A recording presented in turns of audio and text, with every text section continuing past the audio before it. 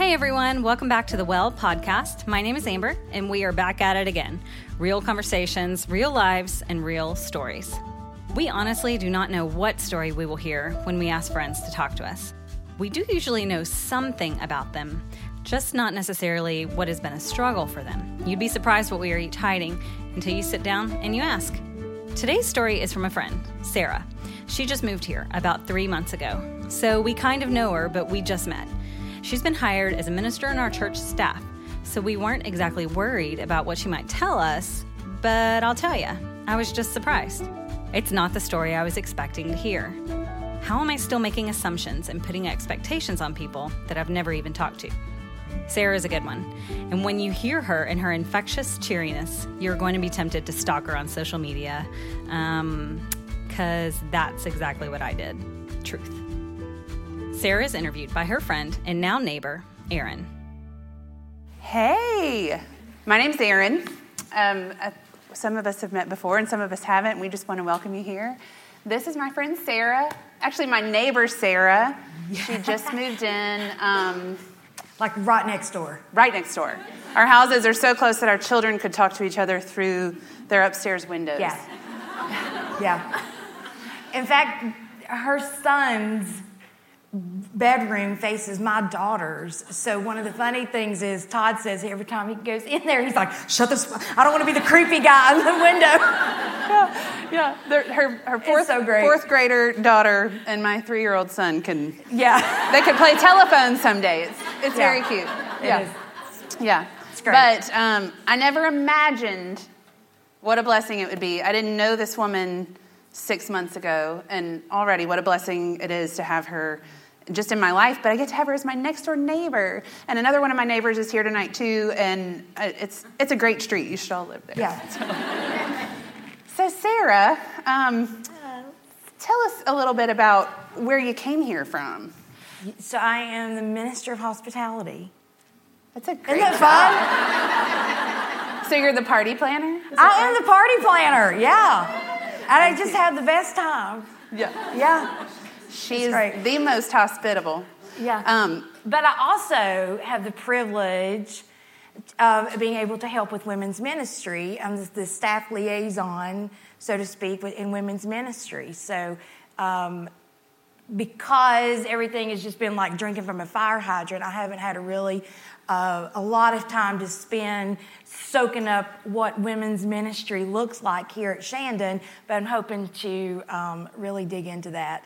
This is a good orientation. Just we'll throw you in front of all these people. I know, right? You can tell your innermost thoughts and feelings. Yeah, here we go.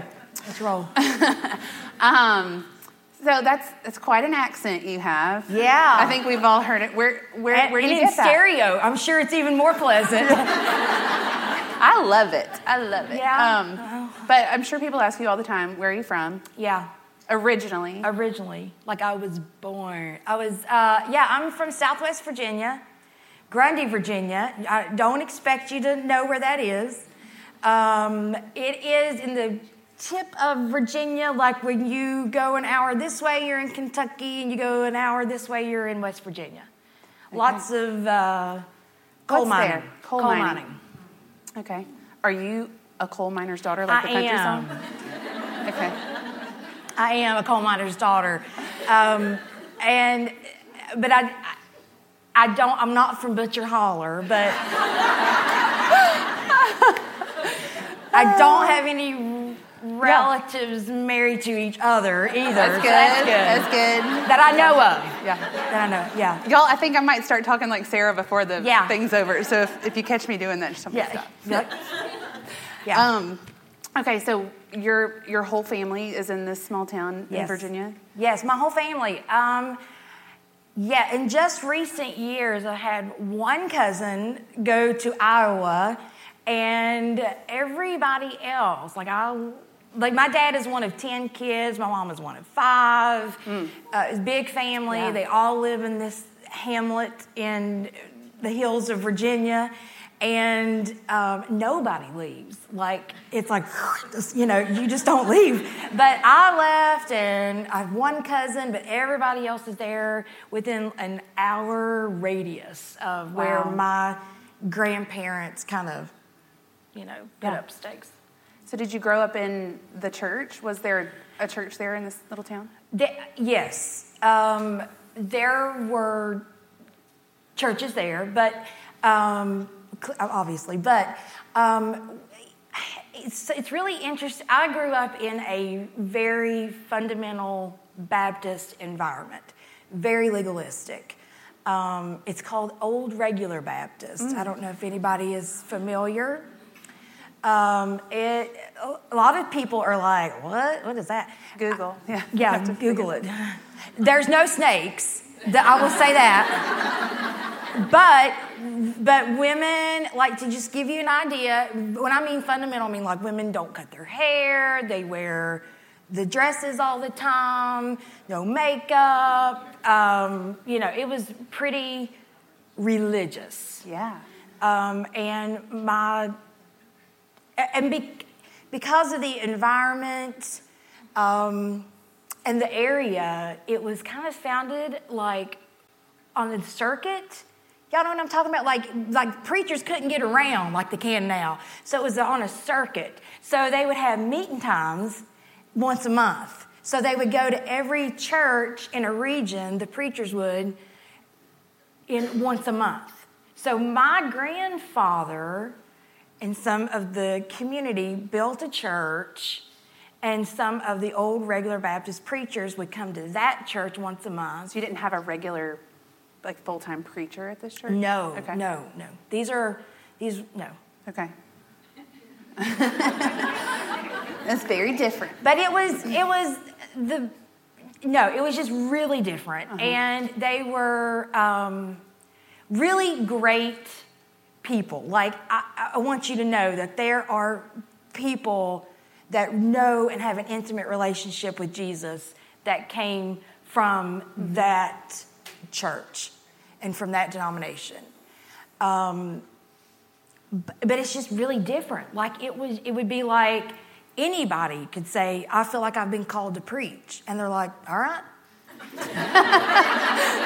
Go preach. We needed one this week. That'll do. Yeah. Yeah, that's very timely. Okay. So, and you're like this huge family that you grew up in is all right there. They're all right there. How many other people are in this church? Well, when I was young, it was 100 people, 150 maybe on a Sunday. Okay. And it was really beautiful because the traditions in the church were really beautiful. Some were very hard to live in. Mm-hmm. But like, for instance, my grandparents had the entire church home with them on a Sunday after church and fed them. So, like, that's great memories. Mm-hmm. Like, I've got the dining room table that my Mama and Papa had that fed hundreds and hundreds of people. Like, I cherish that so much. That's beautiful, but it was just very, very strict. As beautiful as it could be, is as harsh as it was as well. So what was it like as a child living in that and living with a family that was raising you in a church like that with so many rules? Yeah. Well, my dad, I think, struggled a lot because he did not go to the church except unless it was meeting time. He would go once a month, and he would be. But it was sort of like a family expectation. Like, my papa would be like, "You coming to church tomorrow?" Like, he'd call Saturday night, "You coming to church?" "Yeah, we're coming." But my mom was a member early on, and my dad sort of like rebelled against. I mean, we're talking like there were like lengthy discussions that was sometimes argumentative over the length of a woman's hair. Or sister such and such was seen out with makeup on. We're going to have to go talk to her. Like, those are the kind of things that I think that my dad early on thought, I don't know, this is not right. So he just didn't go. But my mom did go. And it was an expectation that the family went. Mm-hmm. So my mom went, and she and my dad experienced a really hard time. This was when I was first born and really young. Mm-hmm. But she was a member of the church, and my dad, from what I've been told, was pretty rebellious. And so there was trouble. What kind of trouble? So my mom ended up having an affair with one of the ministers in the church. And she was asked to leave the church. She was what they called turned out. It was church discipline. And I, to this day, do not know if the man stopped preaching. My dad was a really... And you were a baby. I was 3. Okay. Yeah, when all this happened. But, yeah, I mean, it was hard because the church was not just the church, it was our family. So the family is saying, you got to go. You can't be a part of the body anymore because you did this. There was no, let us walk you through this, let's restore. There was no restoration. It was, you can't be a part of this anymore. I think that's a hard rule. It was a hard rule. And so because of how just everything that went down, my mom literally, as I reflect on it, I feel like she was kind of like the scarlet letter, like she wore the scarlet letter. My parents are still together, just to jump ahead. They're good. They're still together. However, it was a lot of painful years because they didn't talk, there was no counseling, there was no anything. So it created a lot of confusion for me, number one, a lot of difficult years in their marriage where forgiveness wasn't extended for a long time. Mm-hmm. And she was cut off from her community. She was cut off from, not only that, but her mother, who knew about this relationship with the minister, was asked to leave the church too. So it was kind of like, here's Dad's side of the family who's the one saying, oh, you're not good enough. You're gonna have to leave us. And my mom's side of the family. So, I mean, it was the whole family friction thing. And I grew up being told, you're the reason why we stayed together. If it weren't for you, we probably wouldn't have stayed together. Your whole life you heard that? Yeah. Which was, it was tough because what does that do? That sets up a performance mentality of, man, I got to keep this crew going. Mm-hmm. Now my brother did not give a kitty. He's younger than you? He's younger. And he was protected from all of this. Like, he's the boy. He was protected. But I was included on all of it. It was the reason they were together. And I see now that the Lord's hand in all of it. Uh-huh. But it was difficult. It was really hard, carrying that weight as a child. Yeah. Were you also kicked out of the church? No, I was not. At that time, no. Well, we just didn't go. After Mom, we just didn't have. We would go to Mom and Papa's for dinner, mm-hmm. or we would be parts of things like that. But we didn't. You would see people that went to church, but you didn't. Yeah, and I do recall really wanting to go, even though I didn't really understand how difficult the legalistic. God bless you. The legalistic. Environment was and how difficult and the long-standing effects. I didn't know what that would be, but I just remember, and now I know it was the call of the Lord in my life, that I wanted to be in that community. I yearned for that community. I can remember seeing cousins go and wanting to be with them, and so it took several years to find that where the Lord had. Yeah. For the Lord to just work it all out. Mm-hmm. But you said you were on a performance wheel. Yeah, oh yeah. You were trying to make your parents, I guess, think that you were worth it, worth staying together. Yeah. So what did you do? What were you doing? Well, you can't keep it up, right? Eventually you're going to mess up. But when you're little, I'm talking like 7, 8, 9 years old, the traditions of that church seeped into our family life. Like when women were encouraged not to cut their hair, when I cut my hair, I remember one time my mom had my hair trimmed, and she thought it was so pretty because my hair was like really long and a hot mess. But she had it like all fixed up, and she thought it was so pretty. And like my dad really just was angry. He was angry because my mom had cut my hair. So I remember like sitting at his feet in his recliner and just asking him to talk to me. Like, Daddy, please don't be mad. And it was like stone cold face, like he did not acknowledge me. And it was probably 2 weeks before he talked to me again. Sarah. Oh. And clearly, I mean, I don't have very many memories from being that age, but that's a big one. It just left an impression of like, I have kids now, and then I'm like, now I know as an adult how broken and hurt he must have been to just behave in that way. Because he wasn't really attending the church, but No. it's almost like a heritage that exactly. these rules, like a Yeah. race or something. Yeah. Yeah. So he didn't go, but he wouldn't go anywhere else, and it was just a tension there in the family, and but my mom like always pursued a relationship with the Lord, and she would take us. When I got into middle school, she did find a Baptist church that we did go to, and so it wasn't like old regular, but she was finally like, it's okay, I'm going anyway, we're going to do this. And so we started going, and my dad never went with us. It was just me and my mom and my brother. And another lady in the church was found out that she was having a relationship outside of marriage. A lot of sex in the mountains. Clearly.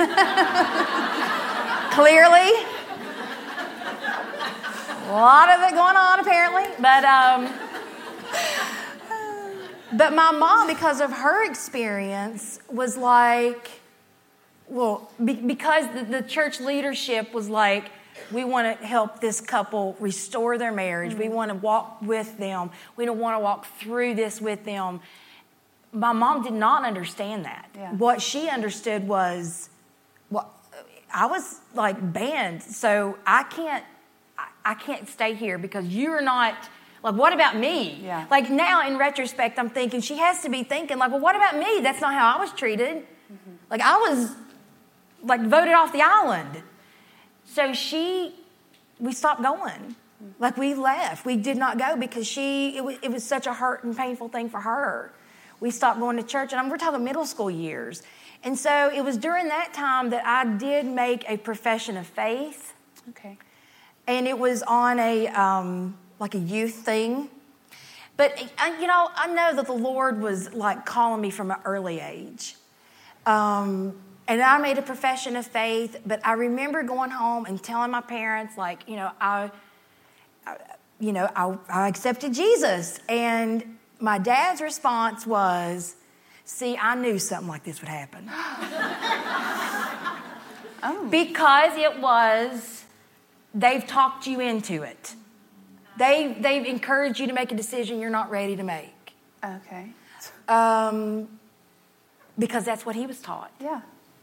I can't tell you how many conversations I overheard with some of the people from my grandparents' church saying, these new churches, they talk these young people into stuff that they don't understand what they're getting into. And it really came from a place of protection, I really think.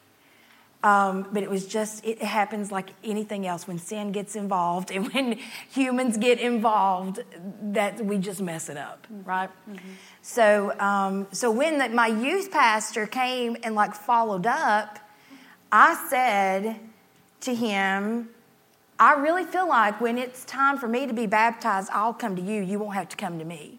And so I look at my dad like, looking for that approval. Yeah. And I think, gosh, now I think, what would life be like now if I had just taken that? That if I had just surrendered then? What would life be like? But what little girl doesn't want her dad's approval? Right. Yeah. Yeah. And like as I'm sitting up here, I'm getting paranoid because I'm like, I feel like I'm painting my dad to be this like demon. Like, we're broken. He is broken. My mom is broken. Like, we're all like, we need Jesus so much. We all do. Mm-hmm. And we have a great relationship now. I mean, we don't talk about all that, but it's great. Yeah. So was there a point when being a good girl and performing was not your normal activity? Yes. I think I just got bitter about having to keep up the performance. Mm-hmm. When... Because it wasn't... nobody was giving you the thumbs up. Nobody was affirming you. No.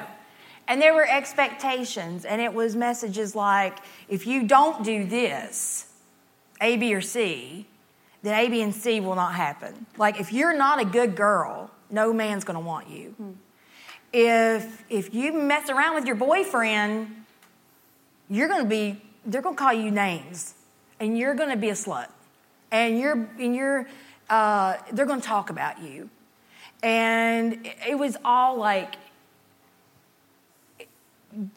follow the rules. Be a good girl, follow the rules. It was not a relationship like, look at Pharisees. Like, we know what legalistic rules do to people. So what people will chance it. They'll break the rules. Like, I'll take my chances. Like, So I did like rebel, but I was very careful not to. I tried very hard not to let my parents see the rebellion, and lie and do things I'm not proud of with boys, and it was painful, and it was. I was motivated from a place of pain to be accepted, to be loved, to be,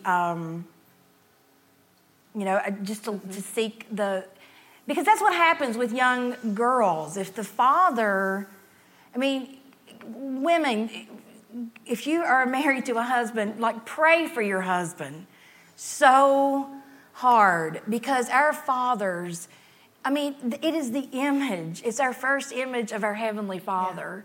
Yeah. And I did not know that. I didn't have that until I really became painfully aware of my depravity and the sovereignty of the Father and the complete and fullness love of the Father. I felt like it was on me to go out and get it. Yeah.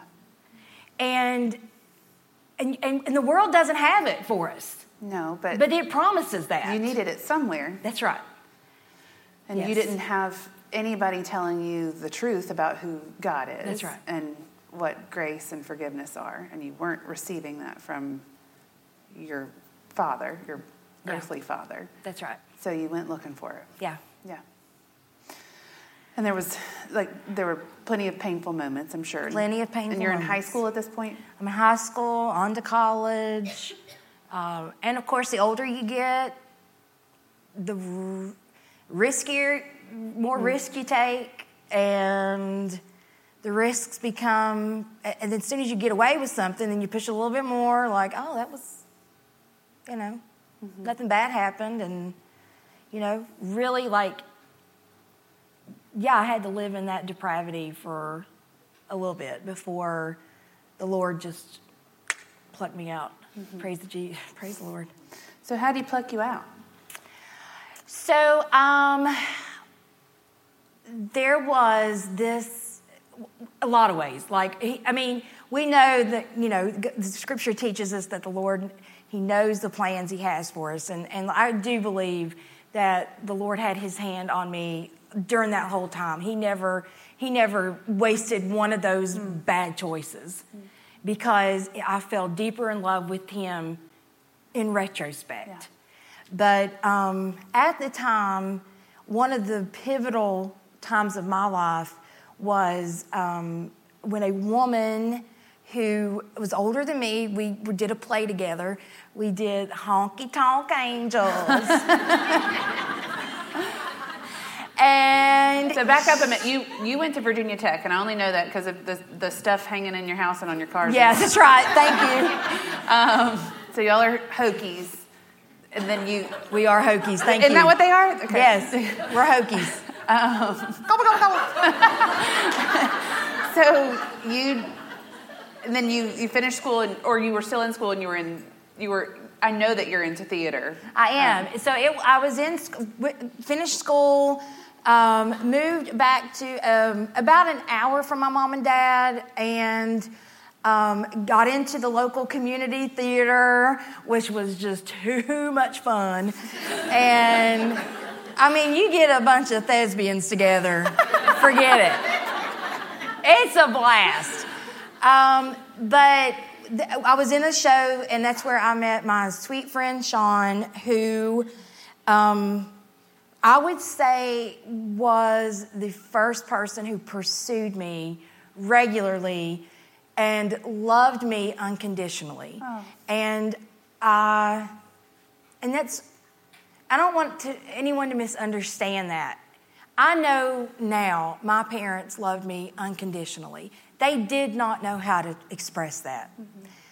This woman gave me a complete picture of acceptance and love. Like, there were times that I thought, well, this will really get her goat. Like, I would tell her stuff and think, oh, she's not going to. And she would just say, it's okay. And I would confess sin and not even realize I was confessing sin. And she was a believer. She was a believer. She came from a long line of believers, and she was just real. You know, it's like she'd had mess in her life, and she walked into my mess, and she shared her mess, and she accepted my mess, and she just pursued me time and time again.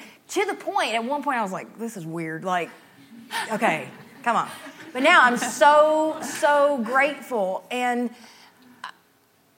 I don't know that I would understand grace today without her.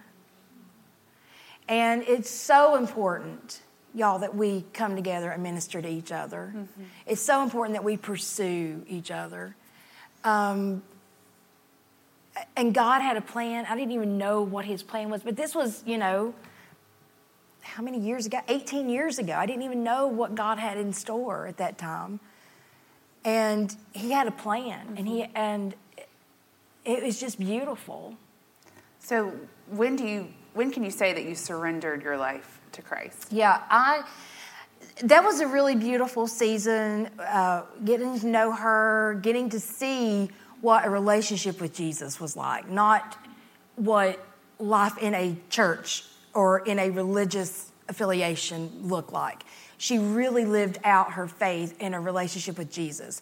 And so that was a really sweet season of seeing that. And then it was during that season that I met Rick, my man. And he and the Lord has been so sweet to us because Rick was a believer, but we were so equally yoked. Like, we were still living like we were believers, but we're still like, having too much fun. And so we were the Lord just knew what he was doing. That's all I can say. So I met Rick, we got married, and Sean sang at our wedding. And it was so beautiful, but it was long after that. Like, the Lord is working on my heart. It just takes time. Sometimes it's just like that, but sometimes it's season. It takes a season for you to surrender it all, and especially when you're kind of behind the eight ball anyway with understanding what a relationship is. Mm-hmm. So Rick and we started going to church. I mean, the Lord just brought us along together, and it was so beautiful. But then I was pregnant with Will, and Will, I just remember, this is way too much information. But I remember sitting on the pot. And like the Lord ministered to me there. Of course he does. Because I'm sitting there and it's after church and I'm like, this is what I've seen what unconditional and love looks like. This is what it feels like. I am pregnant with this child that I already would lay down my life for. So this is how my Father must love me. And it took me experiencing that to really say, okay, Lord, I'm yours. Yeah. And I was baptized when I was pregnant with Will. And it was just a really sweet season. He probably will, I hope will understand one day how the Lord used him for me. You'll just have to tell him. I will tell him. Yeah. But it's so sweet, and I'm so grateful that the Lord gave me that gift of using my child to give me a perfect picture of love. Yeah. So you were in a church. Yeah. What was that like with your growing up church background and then being in probably a less legalistic church? Yeah. Did you have bad feelings about church or religion, or how did you learn to separate?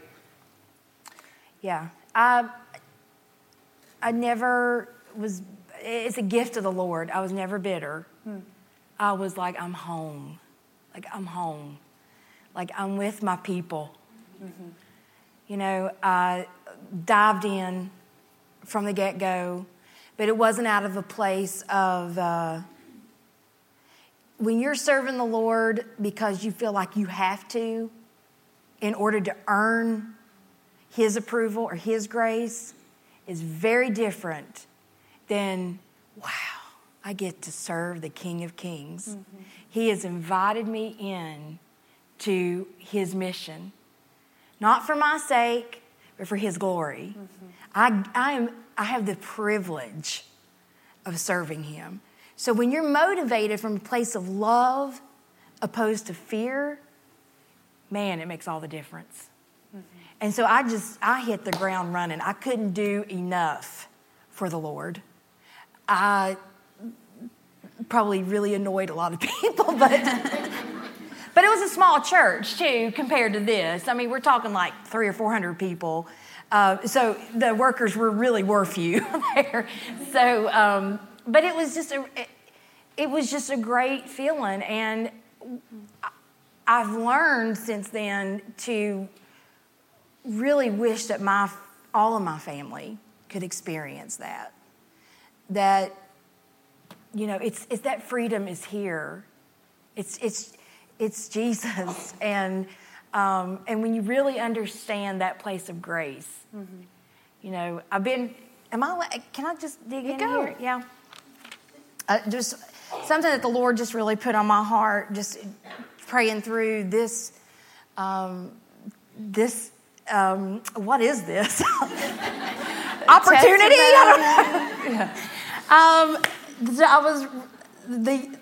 Isaiah 61, chapter 61, it just speaks to me so much because, like, I have a lot of ashes, right? I mean, I have a lot of junk. I'm betting that a lot of us do.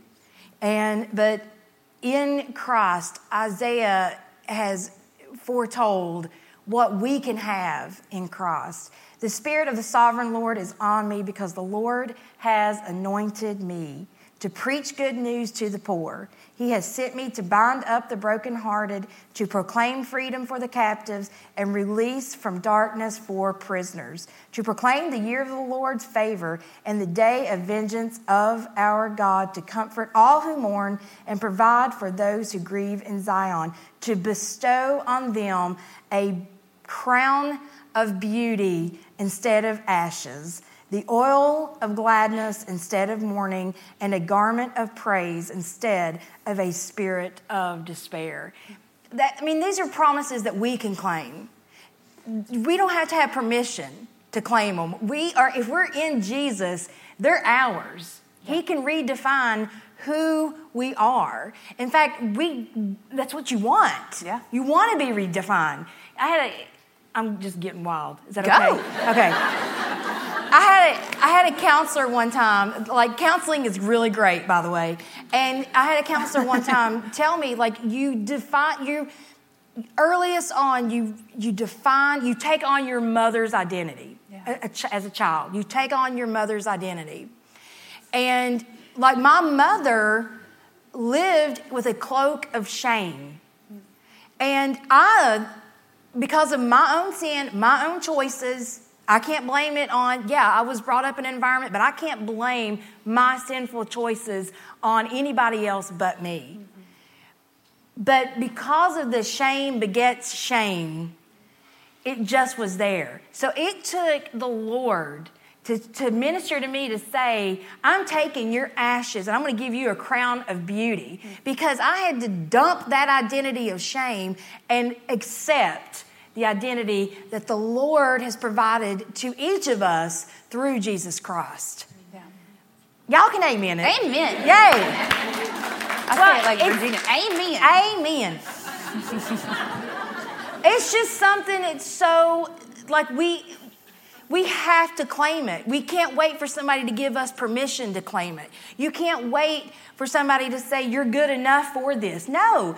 If you're getting those thoughts of, like, I'm not worthy, I've done this, I've done that, my mama said this. No, those are lies from the pit of hell. This is the truth. And we have to know, we have to read, we have to believe what God says about who we are and re-identify ourselves in Him, opposed to all the lies that the enemy really wants you to believe. And I think we have responsibilities, like you said, like your friend Sean did for you, to speak truth to each other. Absolutely. To help our sisters not fall victim to believing those lies. Yes. We all have to battle the lies. Yes. I'm sure daily. Absolutely. So what is the truth? We've heard some of your lies that you've believed about yourself.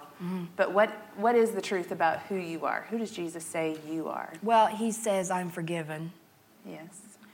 And I'm free, and I'm loved, and I'm accepted. Jesus said that the thief comes to, kill, steal, and destroy. But I have come to give you life and life abundantly. And we have to rest in that. What's that look like for you, the abundant life? Oh, that's a good question. Because so many times, I think that we live in a place now where our first idea of abundance is really not what abundance is supposed to mean. Right.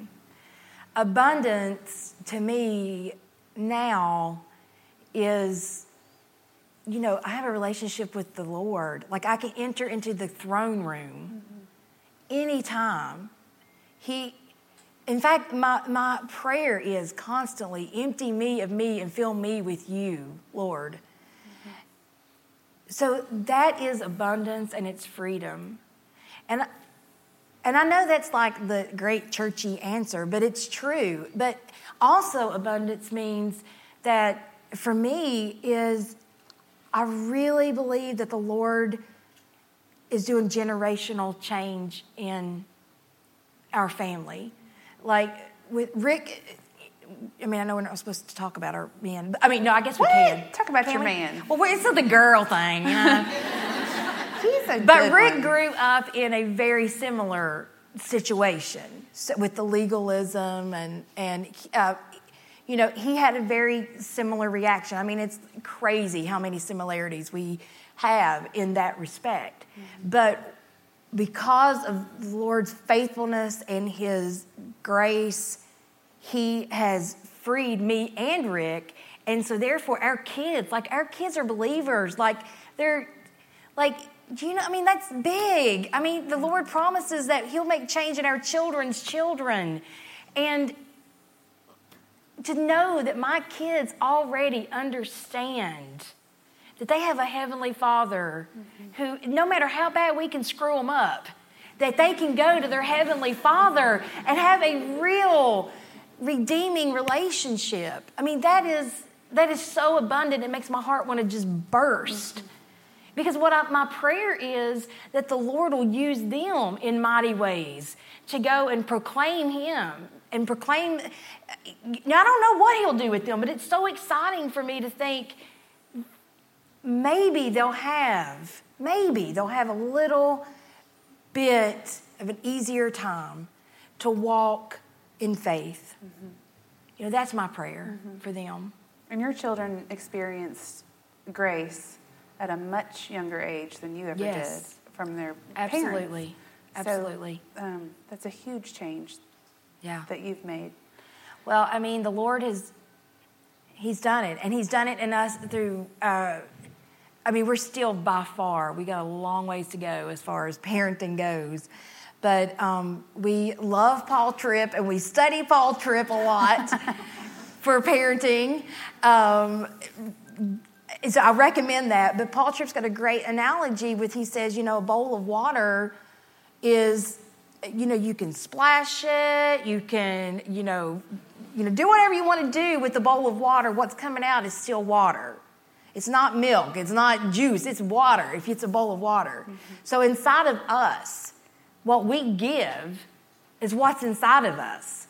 So if I'm giving life to my children, it's only because the Holy Spirit has given it to me. Amen. Yeah. And I have that responsibility to renew my mind, which I don't do well all the time, clearly. But and like you said, coming together in a community, we have to do that. We have to be intentional about seeking out those relationships to keep ourselves accountable and to keep seeking the truth. So whatever's inside of us, we can give back to our kids. We can give to our friends. We want that to be from the Holy Spirit and from the truth. So your family, your mom and your grandmother were mistreated and judged at church, by a church. And as the hospitality minister at a church, I want to know what you would say to somebody that came and felt like they weren't trusting of a church, or they had once been mistreated by a church. And how do you want to do that? What's your prayer and what's your heart for your ministry? Well, I hope that we can knock down any barriers that would prevent anyone from coming to experience the grace of Jesus Christ. I don't care what anybody's wearing. I don't care if they're tattooed from head to toe. I do not care. They are a child of God, and they should feel welcome here. It is our duty. If you're a believer of Christ, you are on mission. You're already on the team. So our job now is to recruit, so to speak. Is that a bad analogy? Yeah. I'm going to need to look at Stacy. Is that good? I don't know. But anyway, my point is, it's a commandment for elders to be hospitable. Like we have to knock down any kind of perceived ideas of what church is supposed to look like or sound like or smell like or whatever. Like we just have to welcome each and every person that comes through these doors. And I'll tell you the other thing, since we're on the topic. We have to get outside of these doors to really be the church. We have to get into our communities, and we have to share the gospel. Hospitality does not mean necessarily that it's happening inside of four walls. It's a condition of the heart, and it's a condition of just come. This is for you. This is not just for me.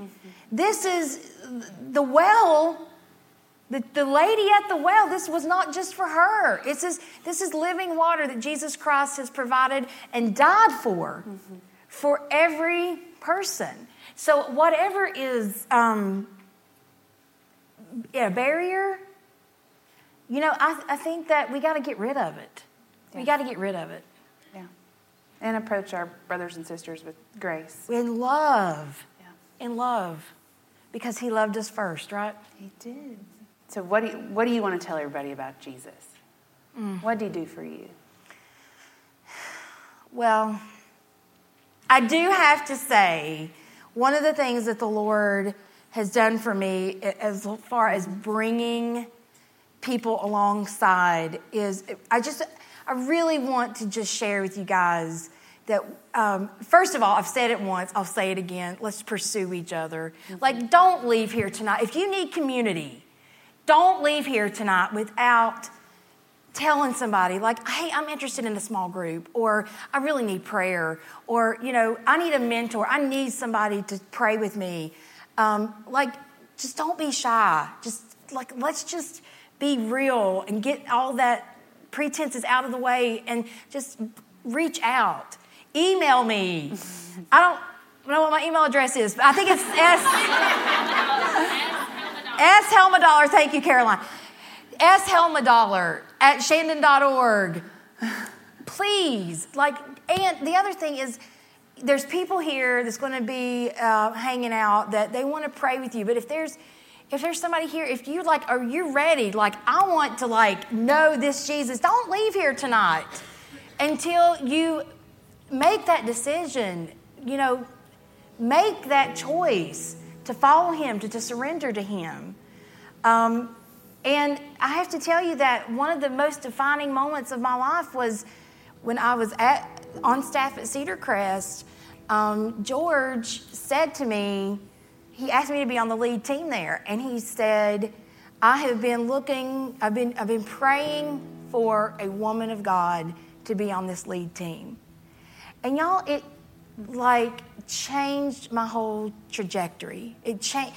Yeah, your whole life you heard that women just had to sit and be quiet and not cut their hair and And I thought I didn't know that I would ever be a woman of God. I never thought I could be good enough to be a woman of God. And so edify each other. We have to build each other up. We have to do that. We have to speak truth into each other's lives. Because he said that to me, it changed everything. It just did. And then my husband was like, I'm sorry, I never called you that. But I bet he does now. He does. Yeah. He realized it really touched you. Yeah. He feels like, yeah. Oh, y'all, let's thank my friend Sara, my neighbor Sara. My absolute favorite thing about the woman at the well is that she thought she was useless. Hang with me on this. See, she was married 5 times and living with a new man. So let's be honest, she was not nailing it. And it was at this moment in her life, at this time when she was so broken, that's the moment that Jesus wanted to use her, which says a lot about her and even more about Jesus. Sara considered herself full of shame. That measure of a good girl was completely unattainable for her, and it wasn't worth the effort. It was her friend that taught her about grace, God's grace. It's hard for us to wrap our head around real forgiveness. It's not something we see here much on earth, but it's the way God designed it. He wants us to live in His grace, in a world of forgiveness, but we need to ask for it. We are each His and can all be a woman of God. Thank you so much for listening to this month's The Well podcast. Please come and see us at Shandon Baptist Church for our next Well event. Our schedule is linked on the episode.